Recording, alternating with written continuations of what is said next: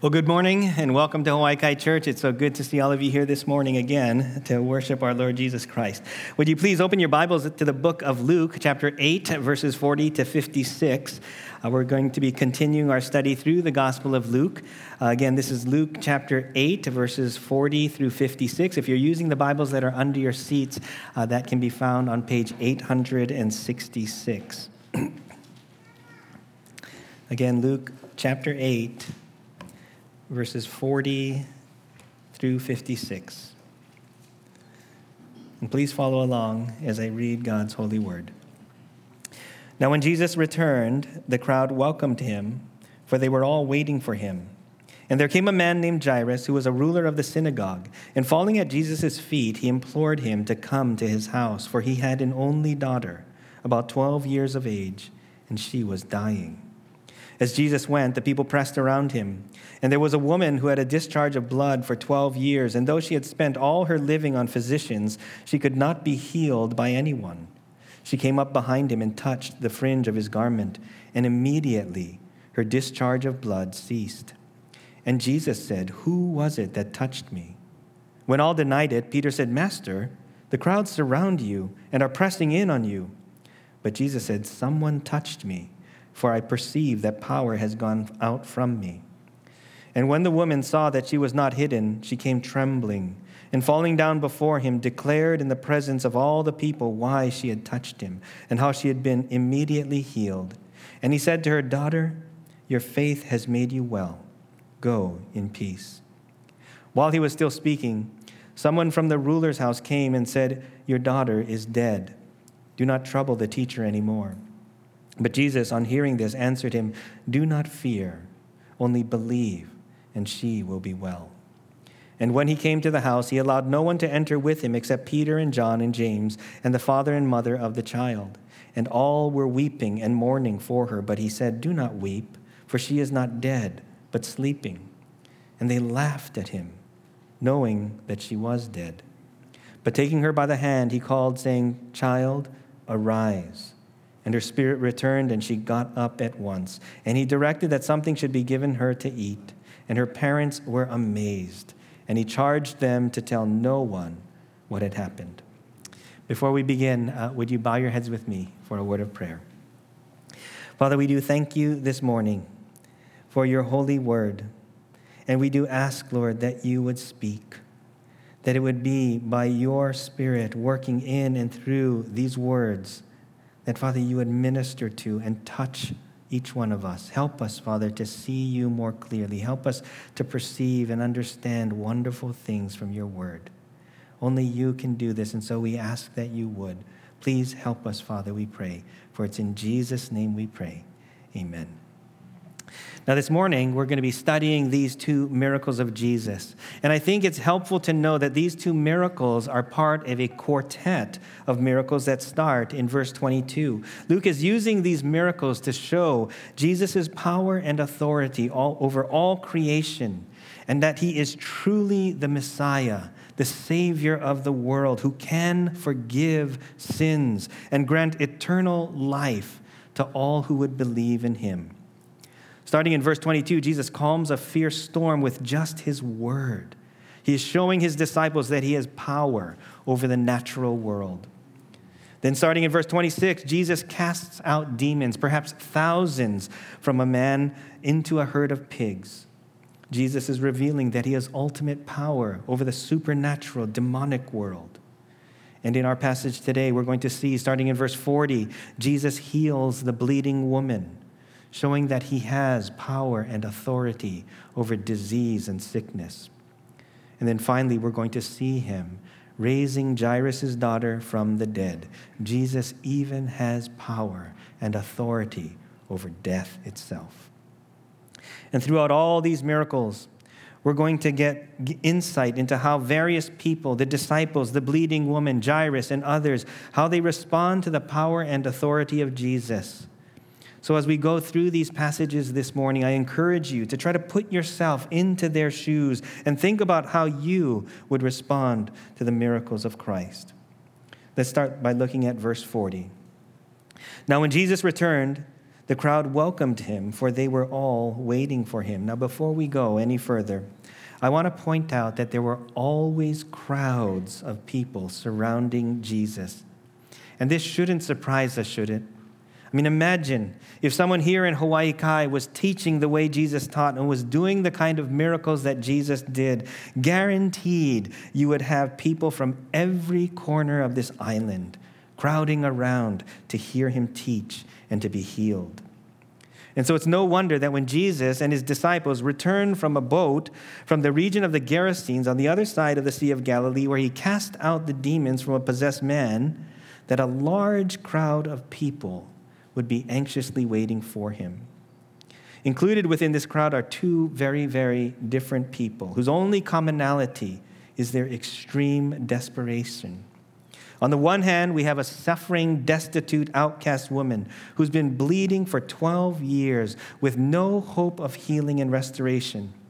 And on the other hand, we have a prominent leader of the synagogue, Jairus, who holds what is probably the highest, most visible position in the city. But he is also a desperate, heartbroken father whose 12-year-old daughter is dying at home. Now, as different as these two people are by the world's standards, we're going to see shortly that both of them are really the same. Their differences are minuscule when it comes to their need for Jesus, and their similarities are enormous when it comes to their faith. Look at verse 41. And there came a man named Jairus, who was a ruler of the synagogue, and falling at Jesus' feet, he implored him to come to his house, for he had an only daughter, about 12 years of age, and she was dying. Now let's stop right there. Now, as a dad to 4 children myself, I can't read this passage without feeling Jairus' fear, his hopelessness, and his desperation. What do you do when your only daughter is dying in her bed? You do what is necessary. And in Jairus' mind, what is necessary is that he must get to Jesus. And so I can imagine him coming to this great crowd of people, urgently asking, "Have you seen him? Where is Jesus? I need him now." And when Jesus finally does appear, Jairus, presumably because of his high position in the synagogue, is given first access to him. And to the surprise of many, Jairus immediately falls at Jesus' feet and begs him to save his daughter. Now, what makes this picture so startling is that most of the Jewish religious leaders of that time, especially the Pharisees and scribes, did not like Jesus at all. In fact, they hated him.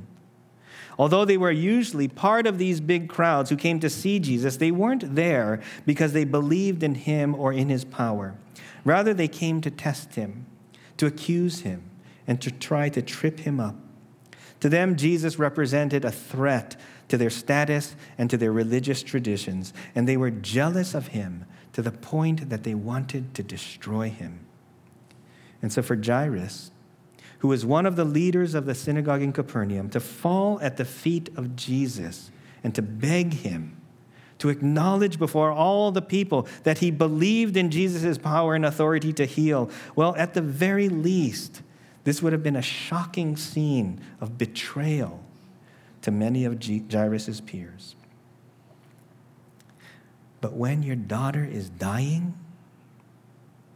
well, forget the decorum. Forget that I might be looking like a fool. Forget my pride and social status. Forget what the Pharisees and the scribes might think of me. My 12-year-old daughter is dying, and I am going to the only person I know who can help me. Brothers and sisters, this is what faith in the Messiah looks like. An absolute assurance of the things hoped for and a conviction of things not seen, such that nothing else matters except going to Jesus. Now, what would make this Jewish religious leader have such a faith that would break ranks with the Pharisees and the scribes? What would make Jairus become a believer in the power of Jesus? Sure, he's desperate. But what would make him think that Jesus could actually heal his dying daughter? Well, all we have to do is look back a few pages in the book of Luke to chapter 4, where we find Jesus rebuking a demon in the synagogue. Well, guess which synagogue that was? That's right, it was the synagogue of Capernaum. And as a leader of that synagogue, it is almost certain that Jairus witnessed this exorcism and saw with his own eyes the power over demons. Then later in chapter 4, Jesus heals Peter's mother of her sickness, and word of that healing quickly spread, so that we're told in verse 40, all those who had any who were sick with various diseases brought them to him, and he laid his hands on every one of them and healed them. And demons also came out of many, crying, "You are the Son of God." Now, Capernaum, from what I understand, was just a small fishing village on the northwest shore of the Sea of Galilee. And I read that in the time of Christ, it maybe had about 1,500 people living there. So I would imagine that over the course of a relatively short amount of time, there probably wasn't one lame, deaf, leprous, blind, demon-possessed person in the entire city. At the rate Jesus was healing people, he probably healed them all. And Jairus no doubt probably knew many, if not all, of these people who were healed. And those who were Jews who would come to the synagogue week after week, well, Jairus no doubt would hear from them talking about the healing power of Jesus. And then later in Luke chapter 7, we read how Jesus heals the centurion's servant. This was the same Roman centurion who helped build the synagogue. Again, guess which synagogue? That's right. The synagogue in Capernaum, Jairus' synagogue. So when we read in Luke chapter 7 that the centurion sent the elders of the Jews asking Jesus to come and heal his servant, it's not hard to imagine that Jairus might have been one of those elders. And so again and again and again, Jairus has been witness to Jesus' miraculous power. He saw the miracles and he believed. His faith, our faith, is not a blind faith. And so in his time of greatest need, in his desperation, he comes to Jesus by faith as the only one he knows who can help him. And in humility, he begs him, "Save my daughter." And without a word, Luke tells us that Jesus simply got up and went with Jairus. We pick up again in the second part of verse 42. As Jesus went, the people pressed around him. And there was a woman who had had a discharge of blood for 12 years. And though she had spent all her living on physicians, she could not be healed by anyone. She came up behind him and touched the fringe of his garment, and immediately her discharge of blood ceased. Now again, we see in this image the crowds pressing around Jesus. The Greek word for pressed around literally means to choke. This is how thick the crowd was. Mark tells us in chapter 3 of his gospel that Jesus had healed so many that all who had diseases pressed around him to touch him. Can you imagine all these sick and needy people crowding in desperation all around you, reaching in to touch you so that you can heal him? I think that most of us, especially in this day and age of COVID, would recoil at such a thought. But the beautiful thing about Jesus, the beautiful picture we see in our passage this morning, is that without a second thought, Jesus moves right into the midst of that crowd, and he starts following Jairus to his home. You see, Jesus is not a distant Savior. He is accessible to anyone and everyone who will call upon his name. Here we see that he is willing to be pressed in, jostled, touched, and even grabbed at by the desperate ones he came to save. For that is exactly why he came to earth. He came to seek and to save the lost, the dying, the sick, the weary, the prisoner, the oppressed, the hopeless. And he came to do so at any and all cost to himself. Is it any wonder that we call him Savior? Now, although this is not in the text, you can just imagine The desperate Jairus, after finally finding Jesus on the shore, he's probably urgently now making a way through the crowds, trying to make a path for him to get to his dying daughter. But then all of a sudden, in the midst of the chaotic crowd pressing in on Jesus, an interruption happens. A miracle happens. Press the pause button for just a moment on the urgency of Jairus' story, as the entire focus of our passage suddenly shifts to this nondescript woman who Luke doesn't even mention by name, but you can almost picture her in your mind's eye as she crouches down, hiding her face so that she can avoid detection, slowly pressing her way through the crowd until she finally comes up behind Jesus so that she can touch him. For as we are told in Mark chapter 5, verse 28, her faith is such that she believed, if I touch even his garments, I will be made well. And sure enough, as soon as she grasps hold of Jesus, immediately the bleeding that she has been experiencing for the past 12 years stops. Instantaneously, she knows she is healed. Now, even though we don't know this woman's name, you need to know something about her. For 12 years, she has had some type of gynecological bleeding disorder, and even though she has spent all of her life savings on trying to get better, she could not be healed by anyone. Again, Mark tells us in his gospel that she had suffered much under many physicians and had spent all that she had and was no better, but rather grew worse. This poor woman suffered for 12 years with a condition that not only made her physically weak and financially poor, but had also made her a social outcast. For according to Jewish law, this woman was considered unclean. Every bed on which she lies and everything on which she sits shall be unclean. And whoever touches these things and touches her would also be unclean and would need to wash his clothes and bathe himself in water and be unclean until the evening. Can you imagine the social stigma she must have been under for 12 long years?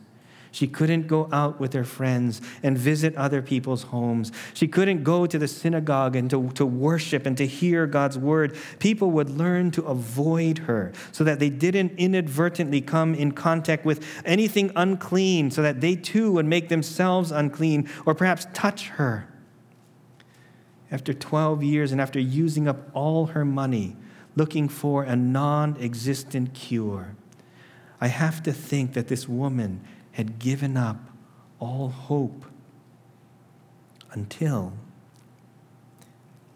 she begins to hear reports and stories about a miracle worker named Jesus. Now, she probably heard all the same reports that Jairus heard, that the blind receive their sight, the lame walk, lepers are cleansed, the deaf hear, and the dead are raised up. And so just like Jairus, this desperate woman decides to throw caution to the wind. Forget about the stigma. Forget about the shame. Forget about the societal norms. I want to be healed. I need to be healed. Again, two very, very different people with one common need. Both needed the healing power of Jesus. And this should show us that whether we realize it or not, a need to be healed of our sin, a desperate need for the salvation of our souls is what binds every human being together, regardless of our personal wealth, influence, power, or social status. We all need Jesus. And so she goes for it. On this day here in our passage in Luke 8, she makes her way through the crowd. Again, undoubtedly trying to remain undetected so that no one would recognize her as that unclean woman and force her to get away. She knew she had to reach Jesus, and she believed that if I can just touch him, I will be made well. Such was her faith. And that's exactly what happened. You can only imagine after having touched Jesus and sensing somehow that she was healed, that this woman's heart was overflowing with joy.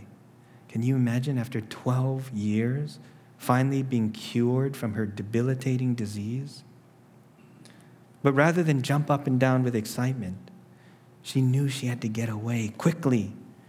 For if someone knew that an unclean woman had knowingly, purposefully touched the rabbi, thus making him unclean as well, she would most assuredly face some dire consequences. But fortunately for her, because of the crowd pressing in on Jesus, her unnoticed escape was almost guaranteed, except that Jesus was not going to allow that to happen. As much as she may have wanted to avoid detection, Jesus had other plans for her. Look at verse 45. And Jesus said, "Who was it that touched me?" When all denied it, Peter said, "Master, the crowds surround you and are pressing in on you." But Jesus said, "Someone touched me, for I perceive that power has gone out from me." And when the woman saw that she was not hidden, she came trembling and falling down before him, declared in the presence of all the people why she had touched him and how she had been immediately healed. And he said to her, "Daughter, your faith has made you well. Go in peace."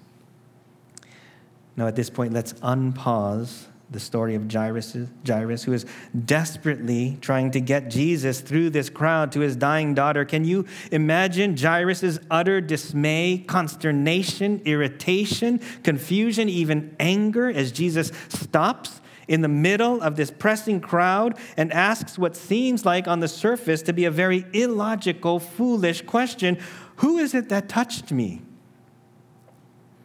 And to make matters worse for this worried father, Luke then writes, "when all denied it," meaning Jesus probably stopped and took the time to look around him and possibly even question some of those in his immediate vicinity. Was it you? Or you? Or you? Now everyone is denying that they touched him, possibly because there may have been others, like the bleeding woman, who shouldn't have been out in the crowd because of some illness or other form of uncleanliness. And so each time Jesus asks them, "Did you touch me?" he was probably met with a sheepish answer, "Nope, wasn't me." Until finally Peter speaks up and he says, "Master, everyone is touching you. The crowds surround you and are pressing in on you." Meanwhile, I imagine what I would be doing if I were Jairus at this point. I would be on the verge of going apoplectic, berserk about right now. "Come on, please, hurry. My daughter is dying. Forget about who touched you. How can finding out who touched you in this huge crowd be more important than my daughter?" But for Jesus, this was just as important. Because Jairus' daughter was not the only one who was suffering. There is another daughter in this story who was suffering and who needed to be ministered to by Jesus as well. Now, maybe the unclean, bleeding, destitute woman wasn't as important in the world's eyes as Jairus' daughter. Maybe her life and her pain did not seem as significant to the people of Capernaum as that of the synagogue leader's daughter. But not so with Jesus. He's not impressed by human power, wealth, or status. Being the leader of the synagogue didn't impress him, and that wasn't the reason Jesus was going to heal Jairus' daughter. No, the thing that amazes and impresses Jesus the most is faith. Faith that trusts that Jesus is the all-powerful Messiah. Faith that remains intact even in the midst of suffering and fear. This is what amazes and impresses Jesus. And this is the kind of faith that stops Jesus in his tracks right now. He stops not to embarrass or to scold this woman for touching him. He stops to acknowledge her faith. We read in verse 47, "And when the woman saw that she was not hidden, she came trembling and falling down before him, declared in the presence of all the people why she had touched him and how she had been immediately healed." Although Luke doesn't give us all the details, this woman, in spite of her fear, testified before everyone of her 12 years of suffering a humiliating ailment that made her unclean. But then she also shares of her faith that Jesus could heal her, and that this was the reason that she would even dare to touch him. And finally, she shares after how touching him, she was immediately healed. Again, Jesus is calling this woman out not to humiliate her, but so that she can confess with her own mouth what she already believed in her heart, that Jesus Christ could heal her. We should keep this in mind, brothers and sisters, that not every encounter that we have with Jesus will be comfortable. Sometimes, probably more often than we'd prefer, he will call us to do the uncomfortable, that which will stretch us, that which will force us to use and to rely upon our faith, so that just like for the bleeding woman, our faith will grow. Now listen to Jesus' response to the woman's faith in verse 48. And he said to her, "Daughter, your faith has made you well. Go in peace." This is the only time in the New Testament that Jesus uses this term of endearment, daughter, to refer to a woman. And I believe he did this so that we could see that there are two beloved children in this story, Jairus' child and God's child. And what is it that makes Jesus refer to this nameless woman as daughter? It's her faith. This woman believed in Jesus, and as simple as her faith may have been, it was real. In spite of her shameful condition, in spite of all the societal obstacles that may have prevented her from coming to Jesus, she stepped out in faith anyway and came to him. This is the kind of faith that stops Jesus in his tracks. Now let's turn back to the grieving Jairus as his story is about to take a very tragic turn. Look at verse 49. While he was still speaking, someone from the ruler's house came and said, "Your daughter is dead. Do not trouble the teacher anymore." But Jesus, on hearing this, answered him, "Do not fear, only believe, and she will be well." Jairus' worst nightmares have come true. In spite of all his best efforts, his daughter has died. Now, we don't know how close or how far Jesus was from Jairus' house at this point, but in a small town like Capernaum, it probably wasn't that far. And so the interruption, the delay caused by Jesus' interaction with the bleeding woman could very well have made the difference between life and death for Jairus' daughter. But we don't know for sure. Scripture doesn't give us those details. What we do know, however, is that Jesus did allow himself to be delayed. Now, this is reminiscent of the story of Lazarus in John chapter 11. If you recall in that story, when Jesus heard that his friend Lazarus was ill, deathly ill, instead of going to quickly heal him, John tells us that Jesus stayed 2 days longer in the place where he was. As a result, Lazarus dies without Jesus ever getting to see him. Now, when you think of the pain and suffering that death brings, the pain and suffering that Martha and Mary, Lazarus' sisters, went through when their brother died, the pain and the suffering that Jairus experienced when his daughter died, and you realize that Jesus could have prevented that pain and suffering, but instead, he allowed it to happen, well, it might make you start to question Jesus' love and compassion for those who are hurting. This is the same question that atheists will bring up to argue against the existence of God, isn't it? If there is an all-loving, all-powerful God, then why is there evil, pain, and suffering in this world? Why doesn't he do something about it?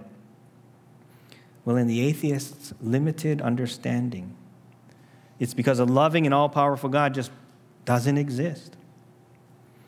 But what the atheists fail to understand is that there is something far more important than human happiness and comfort. In the story of Lazarus, just like in the story of Jairus' daughter, it's important to see that death, as well as the resulting pain and suffering, were necessary in order to bring about faith. Faith. When Jesus finds out that Lazarus had died, he tells his disciples, "And for your sake, I am glad I was not there, so that you may believe." And when Jairus is given the report of his daughter's death, Jesus turns to Jairus and tells him, "Do not fear, only believe, and she will be well."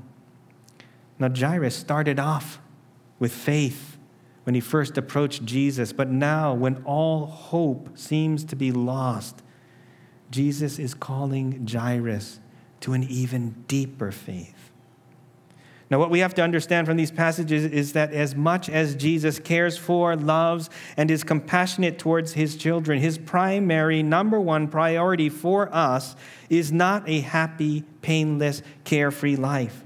As much as we may want that, as much as we may pray for that, and as much as God often provides that, this is not his priority for our lives. His primary, number one priority for Jairus and for us is faith, that we would believe, that we would put our faith and trust in Jesus Christ as our Savior, even when things seem the darkest, even when we walk through the valley of the shadow of death, even when we are suffering. Jesus calls us to believe and place our faith and trust in him. As he told Jairus when all hope was lost, "Do not fear, only believe." But why? Why should he believe even after his daughter is dead? Well, let's move on to find out. Look at verse 51. "And when he came to the house, he allowed no one to enter with him except Peter and John and James and the father and mother of the child. And all were weeping and mourning for her. But he said, 'Do not weep, for she is not dead but sleeping.' And they laughed at him, knowing that she was dead." When Jesus arrives at Jairus' house, the mourners for Jairus' daughter are already in full swing. You see, it was customary in Jewish culture when a person died to hire professional mourners, women who would wail and cry and scream and play dirges on high-pitched flutes. This was their customary way to mourn for the dead. But these professional mourners had no real connection to Jairus or his family. They're just doing their job, just going through the motions. So when Jesus arrives and sees this crowd making this commotion, he tells them to stop weeping, for the little girl is not dead, but is sleeping. And what do these professional mourners do? Well, they all laugh, because in their minds, they know that the girl had actually died.